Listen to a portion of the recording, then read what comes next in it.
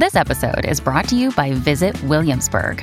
In Williamsburg, Virginia, there's never too much of a good thing. Whether you're a foodie, a golfer, a history buff, a shopaholic, an outdoor enthusiast, or a thrill seeker, you'll find what you came for here and more.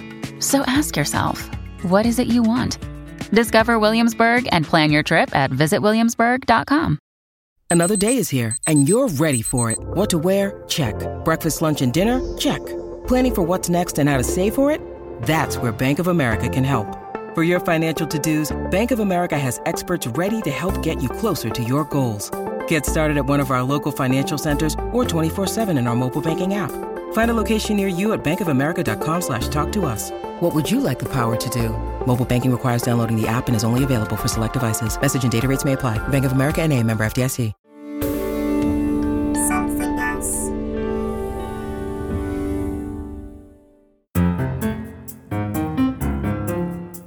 Hello and welcome to Something Rhymes with Purple, the podcast about words and language and the very fact that something does rhyme with purple despite all expectations and insistences to the contrary.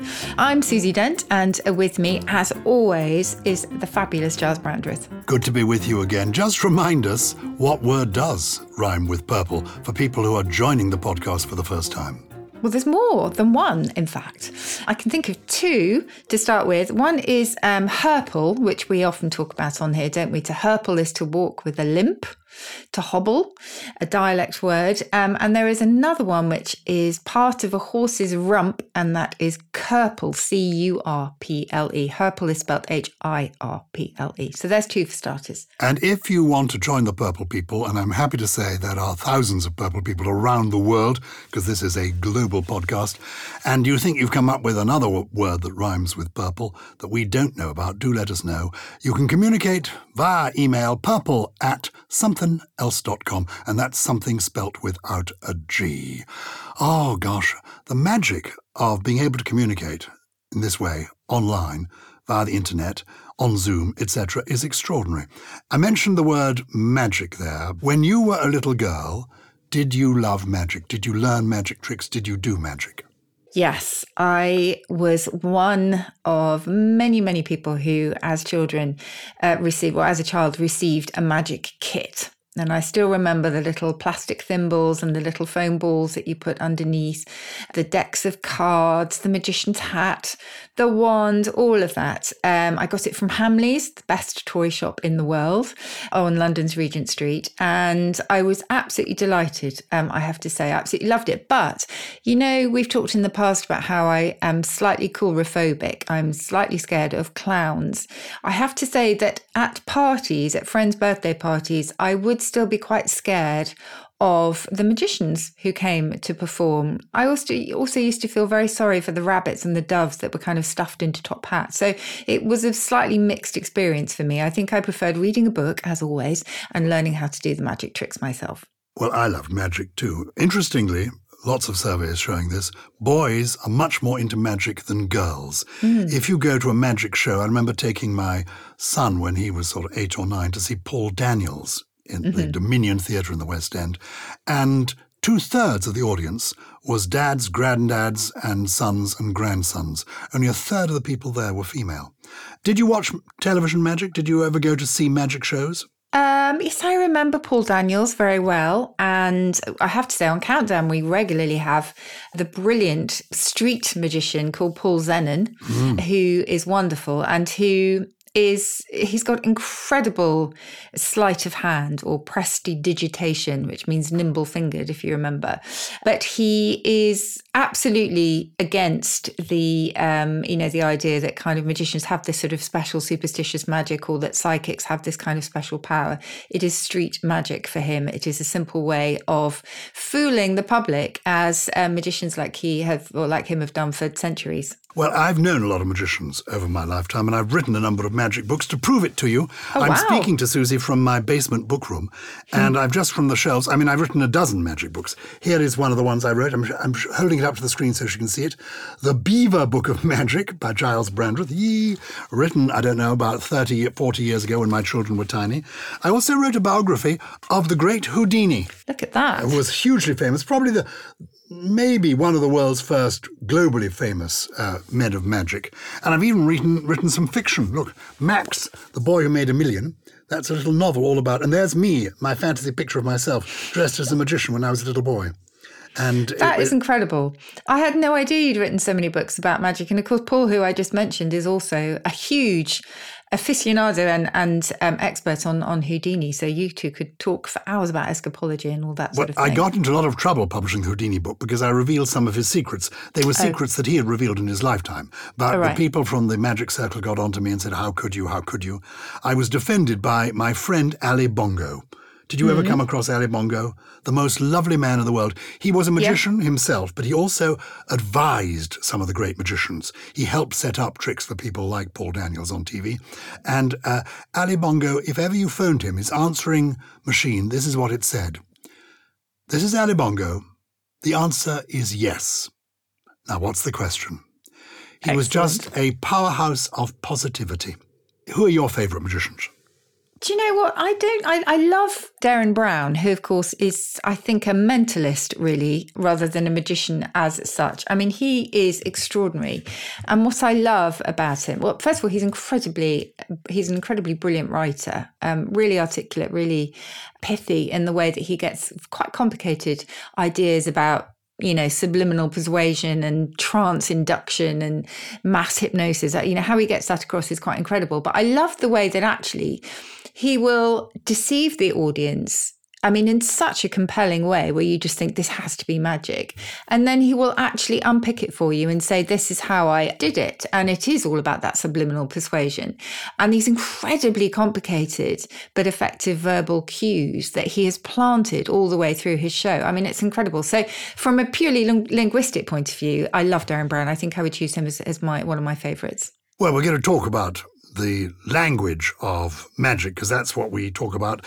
Language in itself is magic. I don't quite know how it works. The other day, I watched on television a production of The Winter's Tale from the Royal Shakespeare Company in Stratford-upon-Avon. And it was a production that they'd prepared, but the night it was due to open, literally the pandemic, was declared. So they'd sort of kept it on ice for a year, and then they filmed it, and they showed it. And 3/4 of the way through it, the magic happened. It's actually a show in which magic features, as it often does in Shakespeare. But the magic happened, I mean, there was a kind of emotional moment, and you found your eyes pricking with tears. And I thought, this is just being done with words. It's just people speaking words, and words written 400 years ago, and they're working a magic. And that is extraordinary. And I, in a way, almost don't want to know how these things are done. When a magician explains how the trick worked, I think, oh, well, now I know how it's done. It doesn't seem so remarkable.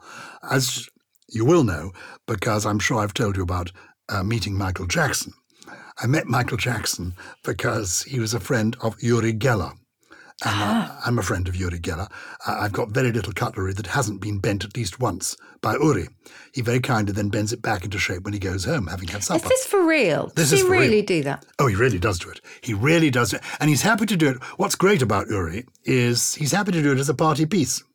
And, if he's with people... So what is it? What's going on? You have to unravel this for me. No, I don't know what is going on. I've had a go at doing it myself, and I can do it in a tricksy point. I can actually do it.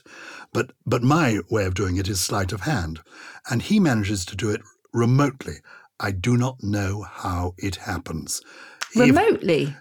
Yes, he can actually give you a spoon that seems to be a straight spoon. You put it in your saucer. A moment later, he says, oh, what's happened to your spoon? And you pick it up and, oh, it's bent slightly. You then hand it back to him and it bends even more.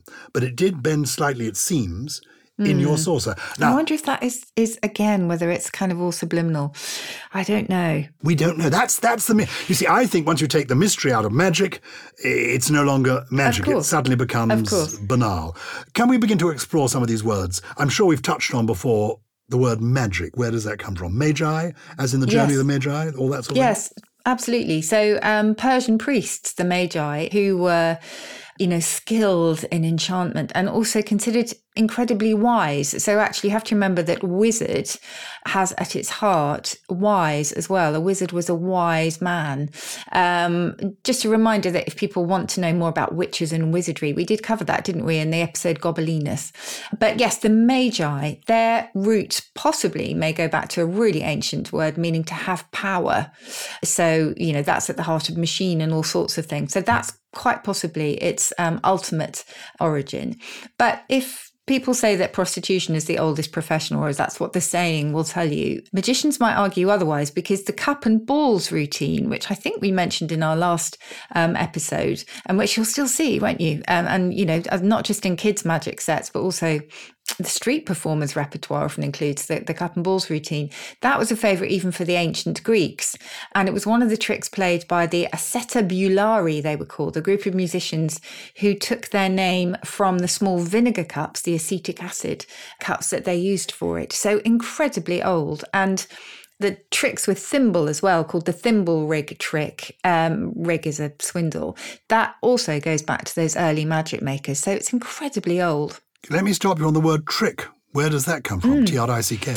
Okay, so trick goes back to, that's a Latin word. That goes back to tricare or tricari, really. And that means to be evasive. So, of course, it's, again, all about the sleight of hand. So, yeah, that's where that comes from. I think it also had another meaning of shuffle. So, of course, that would lead you into the kind of card-playing tricks as well. One of my favourites always was Tommy Cooper, who pretended that it was all going wrong. He didn't know what he was doing, but was precise. He absolutely knew what he was doing. And you'd have thought, well, he's a shambles. But in fact, he understood the mechanics, the nuts and bolts of it all. Can you take us into the world of some of the language of the nuts and bolts of it? Yeah, well, so shall I start with the words spoken by the magicians themselves? Yes. So they're pater. So pater is quite interesting in itself. So that was a word that began as a shortening of Pater Noster, the Lord's Prayer. And it was referring really to the rapid mumbling of prayers. And then pater itself grew from that in around the 18th century. And it was originally part of the cant language, as it was called, of thieves and beggars in the criminal underworld. Then you've got the magical... And does that include, forgive me, things like abracadabra, hey presto, Izzy Wizzy, let's get busy. I'm giving away my generation now. Izzy Wizzy. Izzy I've not Wizzy. heard that one. That was Sooty. Sooty, who was a magician. Did you remember Sooty? that? Yeah. And I've got in my teddy bear collection at Newby Hall in North Yorkshire the original Sooty belonging to Harry Corbett from the 1940s. And if you look at his on the pads on his paws, you can see the glue marks where the wand was attached to the pad, so that the wand didn't come off when he was whizzing it. Izzy Wizzy, let's get busy. Anyway. Okay, I can't tell you where that one comes from, but I can tell you about Hey Presto and Abracadabra. So Hey Presto began as Hey Presto Be Gone, and it possibly was part of the kind of, presto, obviously, the idea of rapidity, again, prestidigitation, rapid fingers. But it's kind of also similar to hocus pocus. And that was the opening of a string of mock Latin that was used by jugglers in the 17th century. So you have to go back to fairs and markets and the charlatans there. So hocus pocus was, as I say, part of this kind of random made up Latin to make it sound incredibly authentic. So that's Hey Presto. And then abracadabra was said to be part of a spell that had special powers against fatal diseases and other things. It was used as an amulet, if you like, to ward off evil. And in fact, you did sometimes find the arrangement of the letters on an amulet to, to send away the evil eye. Remind me what an amulet is. So an amulet is like a talisman, really. Is it a physical thing? It's a physical thing, like a sort of, you could have it as a necklace, for example, and some of them would bear the word abracadabra written in a triangular pattern. So you'd have abracadabra at the top and then abracadabra without the A, and so on until the last bottom bit of the triangle was simply an A. So you will find that too. So that's the kind of patter, which I think is quite interesting. And then, as always, you've got the tribal vocabulary. You've got the vocabulary used magician to magician, perhaps within the magic circle, to describe their repertoire. So you've got a profonde. Can you guess what that is? Because your French is quite good. Profonde, something deep, something at the back. Exactly. So it's a large pocket in tailcoats where the magician basically can have, he can use it for what's called vanishes. Yes. So vanishes used as a noun, or the productions as they call them. A lot of it is optical illusion. Yes. So that somebody's wearing a coat with these deep pockets and it's a black silk coat against a black background. It doesn't look as profound as it is. Yeah. Just as when you're sawing the lady in half, or whoever you're sawing in half, it used to be a lady, it's the stripes on the side of the table give you the impression that the table is less deep than it is, so that when the body is inside, it can actually go lower than you're thinking. It's going more profound. And similarly, when you're somebody goes into a box standing up and you put swords through the front, through the side, from the top to the bottom, all of that. But they're so brilliant, these magicians, they've come up with new and different ways of doing that. So we're not giving away very much saying that because they can improve on that. They really can. Always. You've got the gimmick, of course, and gimmick has a special meaning in magic. It's a small object or piece of equipment which enables the magic and which the audience is entirely unaware of. And the gimmick itself, we think, is a sort of fuzzy anagram of magic. We think that's where gimmick comes from. Really? Yeah. And is that the same gimmick as we talk, what's your gimmick, when you say that to somebody? Yeah. You've got a special idea. Okay, what's the special gimmick? Exactly. It's the same word. It's the same word. So the original sense was a piece of magician's apparatus, and then it came to mean any trick or device that's kind of intended to attract attention, if you like. Oh, and just another word that we've got from magic, actually. I can't remember if we talked about this. I think we did, because I remember saying that Nick Hewer was actually taken in by this in London. A phony. Phony goes back to what was known as a fawny rig. Remember again that the rig bit means a swindle. It's quite complicated, but the thief, if you like, drops a ring, which is brass, but actually looks gold and very expensive. So I'm using he, it could be a she, but he drops it before an unsuspecting person comes along. The unsuspecting person finds it and they say, oh, have you dropped your ring? And the other person says, oh, no, it's not mine. And they have this sort of pleasant conversation as to who should take it, because it's obviously worth something. And the magician, if you like, or the trickster, will then say, look, don't worry, honestly, you take it. You can give me a tenner if you like for my trouble. And that's what they do. And then, which Nick gladly gave over, only to discover when he took it to a jeweller's that actually it was worth absolutely nothing because it was made of brass. And the Irish for a ring is faine, I think, Faine. My Irish pronunciation is legendary for its terribleness, but that means a ring in Irish, and that gave us fawny, so it was the fawny rig, and eventually that became phony. Because of course the essence of all this, the essence of magic, particularly magic shows, is that it is trickery. It is phony. Do you remember somebody called Hughie Green? Do you remember a program called Opportunity Knocks? I remember that when I was really little, yeah. Well, when you were really little... And there was little, the clapometer.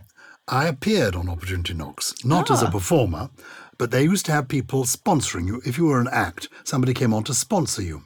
And back, I think, almost 50 years ago, I appeared on Opportunity Knocks, sponsoring the daughter of Cyril Fletcher, who was an entertainer, Gilly Fletcher, and she was a young magician. And I introduced her, and then she did a trick involving putting your head in a kind of stocks and then having it a kind of guillotine, where the blade comes down. And to try it, she put in a cabbage in the guillotine and then let the guillotine come down, and the cabbage was cut in half. Anyway, the idea was then that you put your head in and your head was cut in half. The point is, at the rehearsal, in her nervous state, she forgot to flick the right switch and just at the last minute realised that actually she could have cut my head or Hughie Green's head off. Many people might think that could have been a good thing. I'd forgotten that completely. And then I saw a recent television programme about Tommy Cooper. And Tommy Cooper did this same trick for a Michael Parkinson Christmas show one year. And Tommy Cooper, also forgot to flick the switch which held the blade back. Surely health and safety these days would never allow this, would they? Fortunately, one of the floor managers realised what had happened. And, as it were, when the camera was looking at Michael Parkinson, he nipped up onto the set and flicked the switch. So that, in fact, Michael Parkinson's head was not cut off. So you run risks in this world. So a gimmick is a gimmick. Woofle dust. I love woofle dust. Oh, yes, woofle dust. Is that a phrase from the world of magic? Yes, it's just a kind of invisible substance, a dust that makes tricks work. But obviously it's an excuse for secretly picking up an object or getting rid of one. So the magician will say, just put some woofle dust on. You'll find kids entertainers doing that all the time, which is lovely. What else have we got? Levitation. Now, that's one I can never understand. Levitation, where again, the magician will have a person rise up into the air and they will put their hands underneath them to show that there is nothing propping them up. I have no idea about that. I'm guessing, actually, let's not guess. Let's not expose it. But that I find incredible. That goes back to the Latin levitas, meaning lightness, which is, of course, where we also get levity from.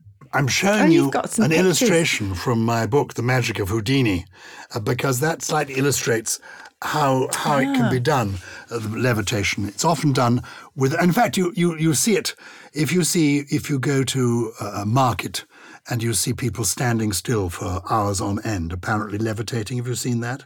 It's all to do with metal rods going up, and the way they do that is they appear to take their hoop right the way across the metal rod underneath. But in fact, they aren't. There are little gaps here and there and it's the way they twist their hands. The reason I was never any good at a magician is that it requires so much practice. If you want to do it, you've really got to work at it. And risk killing someone in the interim. Yeah, of course. Because there's nothing fun in life without danger.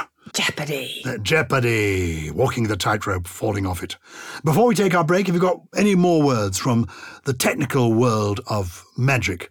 Well, maybe we should end with fake, because fake obviously has been in the news massively, hasn't it? Thanks to fake news and accusations of that for the last decade, probably.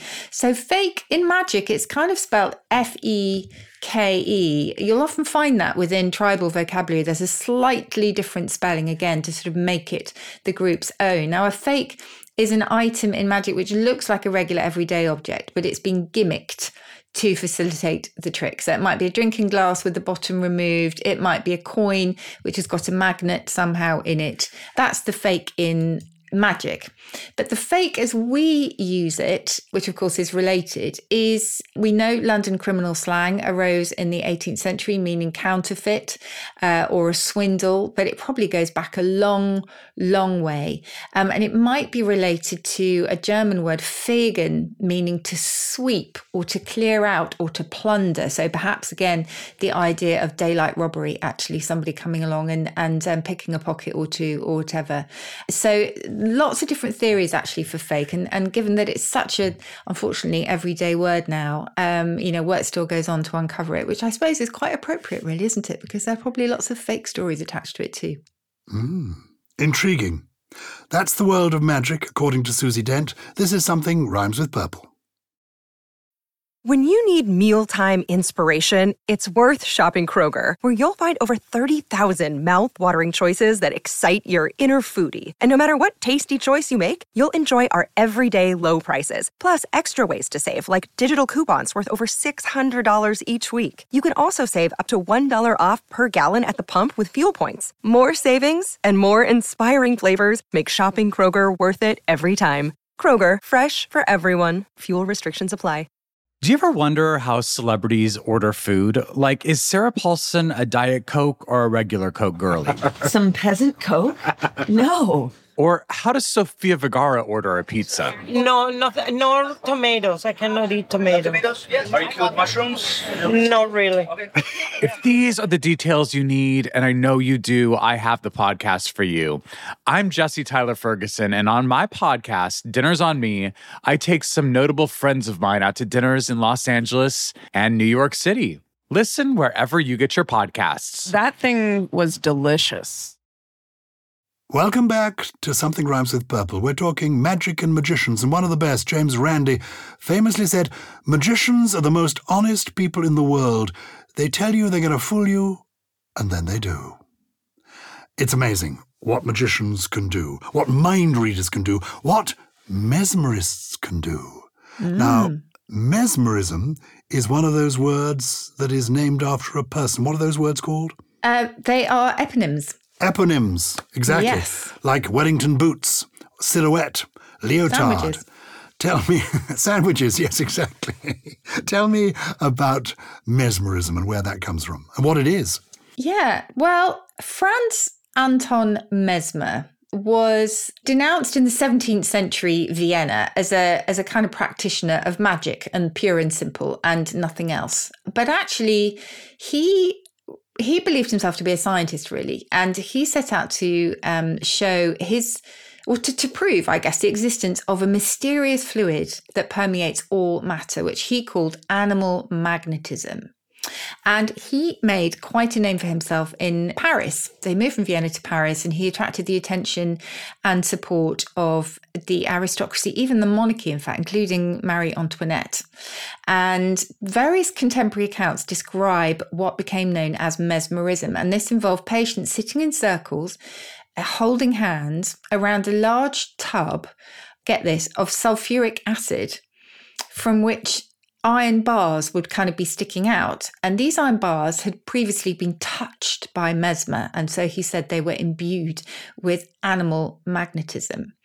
And the result, according to the people who went, were what they called crises of the body. And then came a total cure. So now, looking back, the idea we think is that this was all about psychosomatic relief, if you like, rather than obviously real medicine.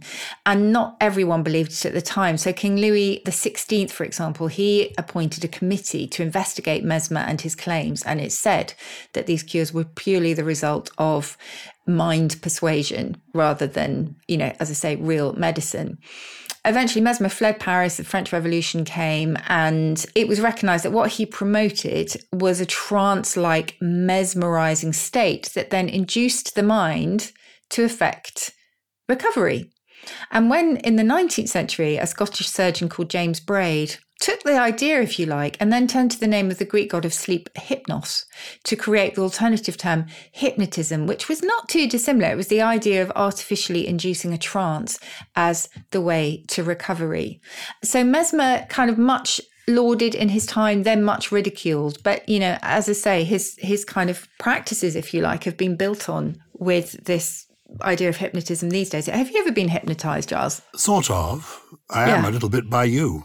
I think it's completely fascinating. I was a friend of the actor Richard Briers, and Richard Briers' hero was the great Victorian actor Sir Henry Irving. In his day, the most famous actor probably in the world, and the first actor to be knighted in this country.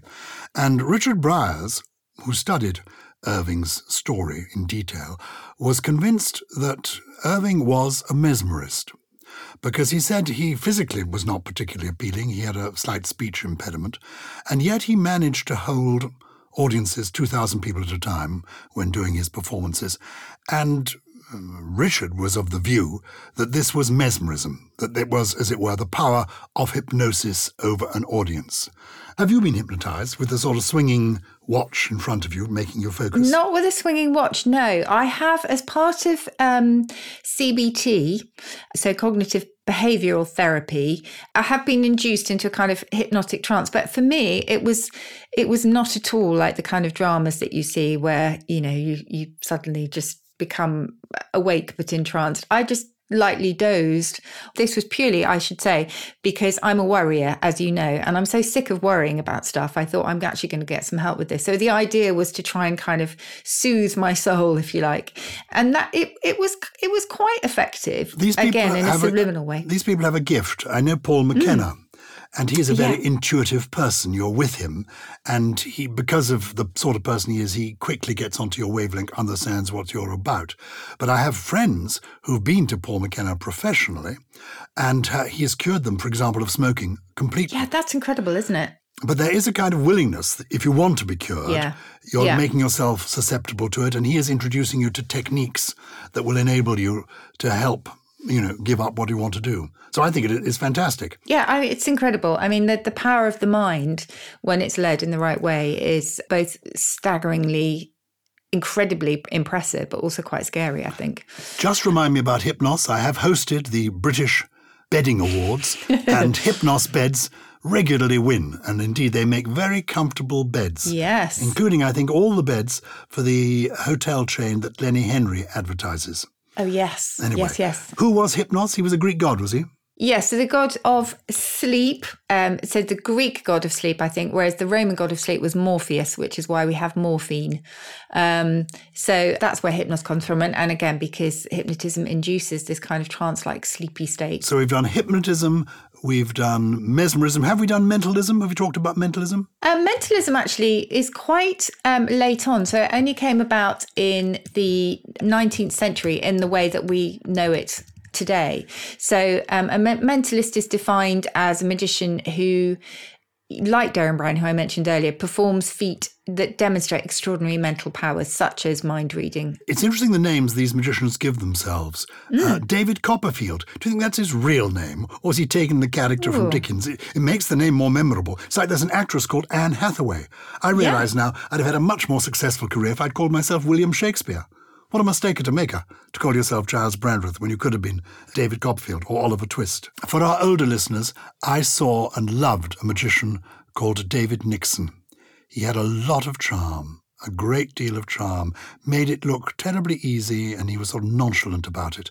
But we've been talking really about UK-centric people in the world of magic. If you are tuning in from the other side of the world, and happily thousands do, please let us know about magicians wherever you are.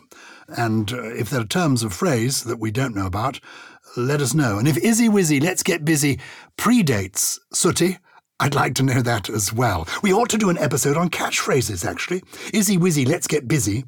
Let's do that next week. Okay. But right now, people from around the world have been in touch, haven't they? What have they been saying to us? They definitely have. Well, one of our very recent episodes was about advertising slogans that have stayed with us over the years. And lots of purple people got in touch. Thank you so much. There were nods to Wrigley's gum, Happy Little Vegemites in Australia. I love Vegemite. And this one from Nikki in Worcester, which I think will resonate with lots of British listeners. Nikki says, hello, I've just been enjoying the edition of the podcast where you talked about advertising. The one that sticks in my mind is an advert from the 1970s. I can't remember what it was for, but it involved two young boys talking about football teams. All I remember is the last line, which was, Accrington Stanley, who are they? She says, if I ever hear Accrington Stanley mentioned these days, I always have to say, who are they? Do you remember this? I used to love this ad. It definitely was in my day, and I think it was in the 80s for the Milk Marketing Board. Do you remember it? I do. Of course I remember it. So the implication was if you drank milk, you would be more likely to grow up and play for Liverpool.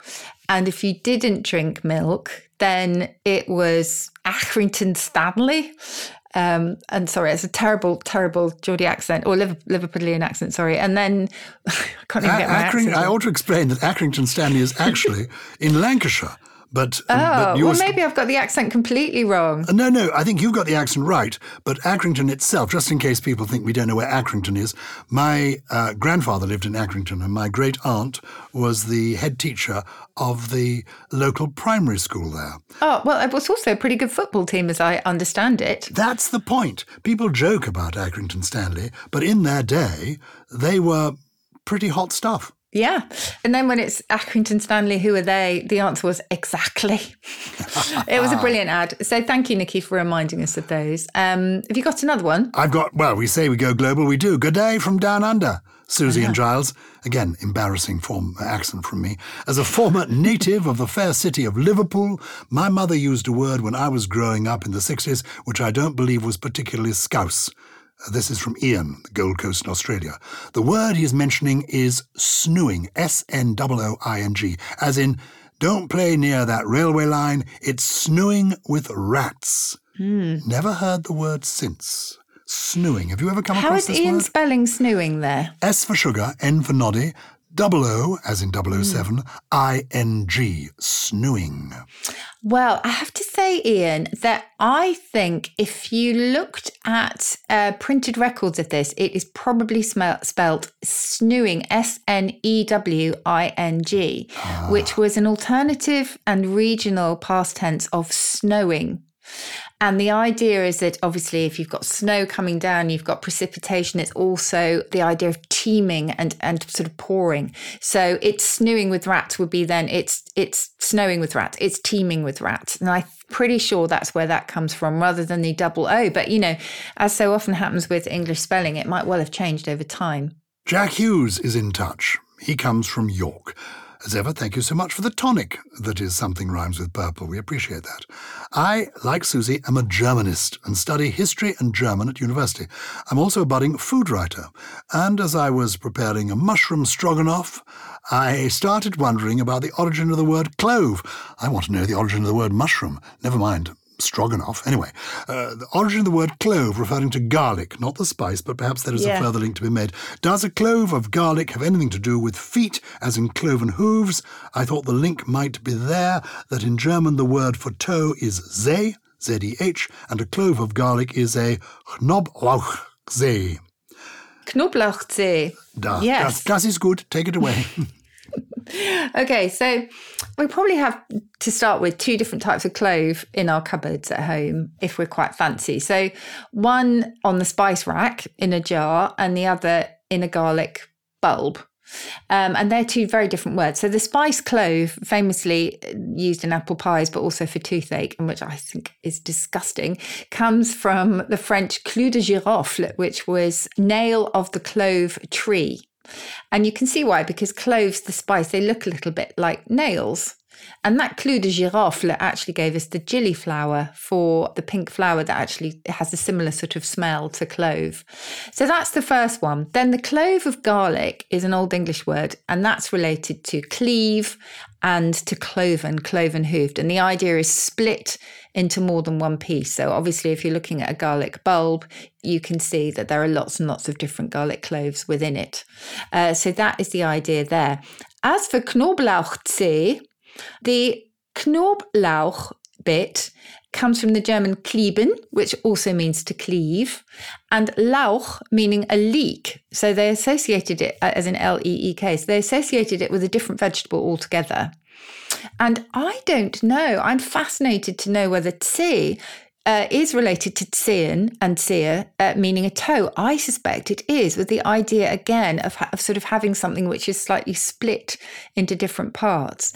And it's absolutely fascinating. So thank you to Jack, because I'm going to turn to my German etymological dictionary and see whether toes are involved. Can you tell those of us who are sitting in the cheap seats about, very quickly, mushroom and stroganoff, just in a nutshell?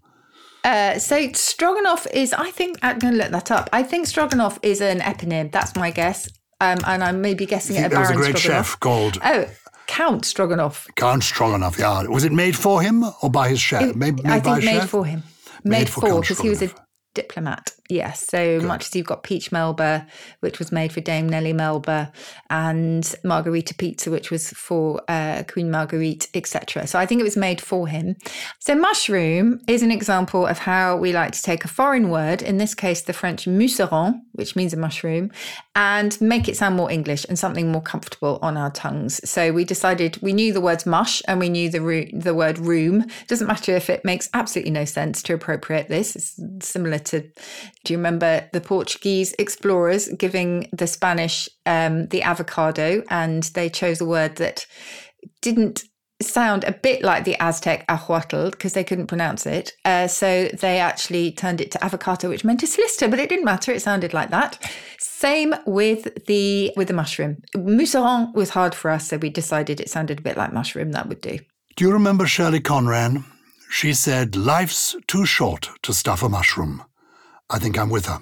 But life is not long enough to learn all the words that Susie Dent knows. Give us your trio for this week, Susie. 3 interesting words that you feel should have greater currency. Okay, so this is my first one. I don't think any of us really are going to use this particularly, but I just love it because it sounds so brilliant. It literally trips off the tongue, and it's a knick-knackatarian.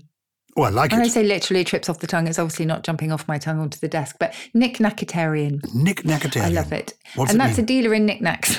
Oh, very good. I'm a knick-knackatarian. Somebody who I sells love it. Little trinkets. Trinkets and unconsidered trifles. Excellent. Exactly. Then you've got, again, something that I chose for its sound really, a flam foo. Now, a flam foo was originally a gaudily dressed female. So somebody who was only interested in her appearance and, she just wasn't interested in anything else really. But it's been later applied to anyone who's more froth than trousers, or more froth than substance, I should say. And I just love the sound of it. A flam, you're such a flam foo. And finally, I think we've all met one of these, a biblioclept. You can probably absolutely guess what that is. Somebody who steals books? Exactly. A book thief. A friend who borrows a book and never gives it back. They are a biblioclept. I can't bear them. It's why I've stopped lending books to people. I just won't do it anymore. Because then you forget who you've lent it to, and it's hopeless, isn't it? 3 words from you and a little bit of poetry. Poetry. From me. Lovely. Because we've been talking about magic, and I've been thinking about Shakespeare because it was his birthday the other day. Well, I say his birthday. We don't know when his birthday was. We do know he was baptized on the 26th of April, so we reckon his birthday might have been the 23rd. And that's when I saw the RSC production of The Winter's Tale, where, in fact, unconsidered trifles, I think that may be the first use of that turn of phrase that we know of. But magic occurs in a lot of Shakespeare's plays, and The Tempest, Prospero is a magician, a man of magic, and he ends his reign as a magician with these wonderful words. Our revels now are ended. These our actors, as I foretold you, were all spirits, and are melted into air, into thin air. And like the baseless fabric of this vision, the cloud-capped towers, the gorgeous palaces, the solemn temples, the great globe itself, yea, all which it inherit, shall dissolve. And like this insubstantial pageant faded, leave not a rack behind. We are such stuff as dreams are made on, and our little life is rounded with a sleep. Beautiful. Oh, brings us right back to hypnosis. Well, I hope people haven't nodded off listening to this, because it, as always, means a huge amount to us. That not only do you listen, but that you also get in touch. So please do carry on getting in touch. We do read everything. It's purple@somethingelse.com. Something Rhymes with Purple is a Something Else production, produced by Lawrence Bassett, with additional production from Harriet Wells, Steve Ackerman, Ella McLeod, Jay Beale, and, yes, the Prince of Flamfoo, Gully. Gully.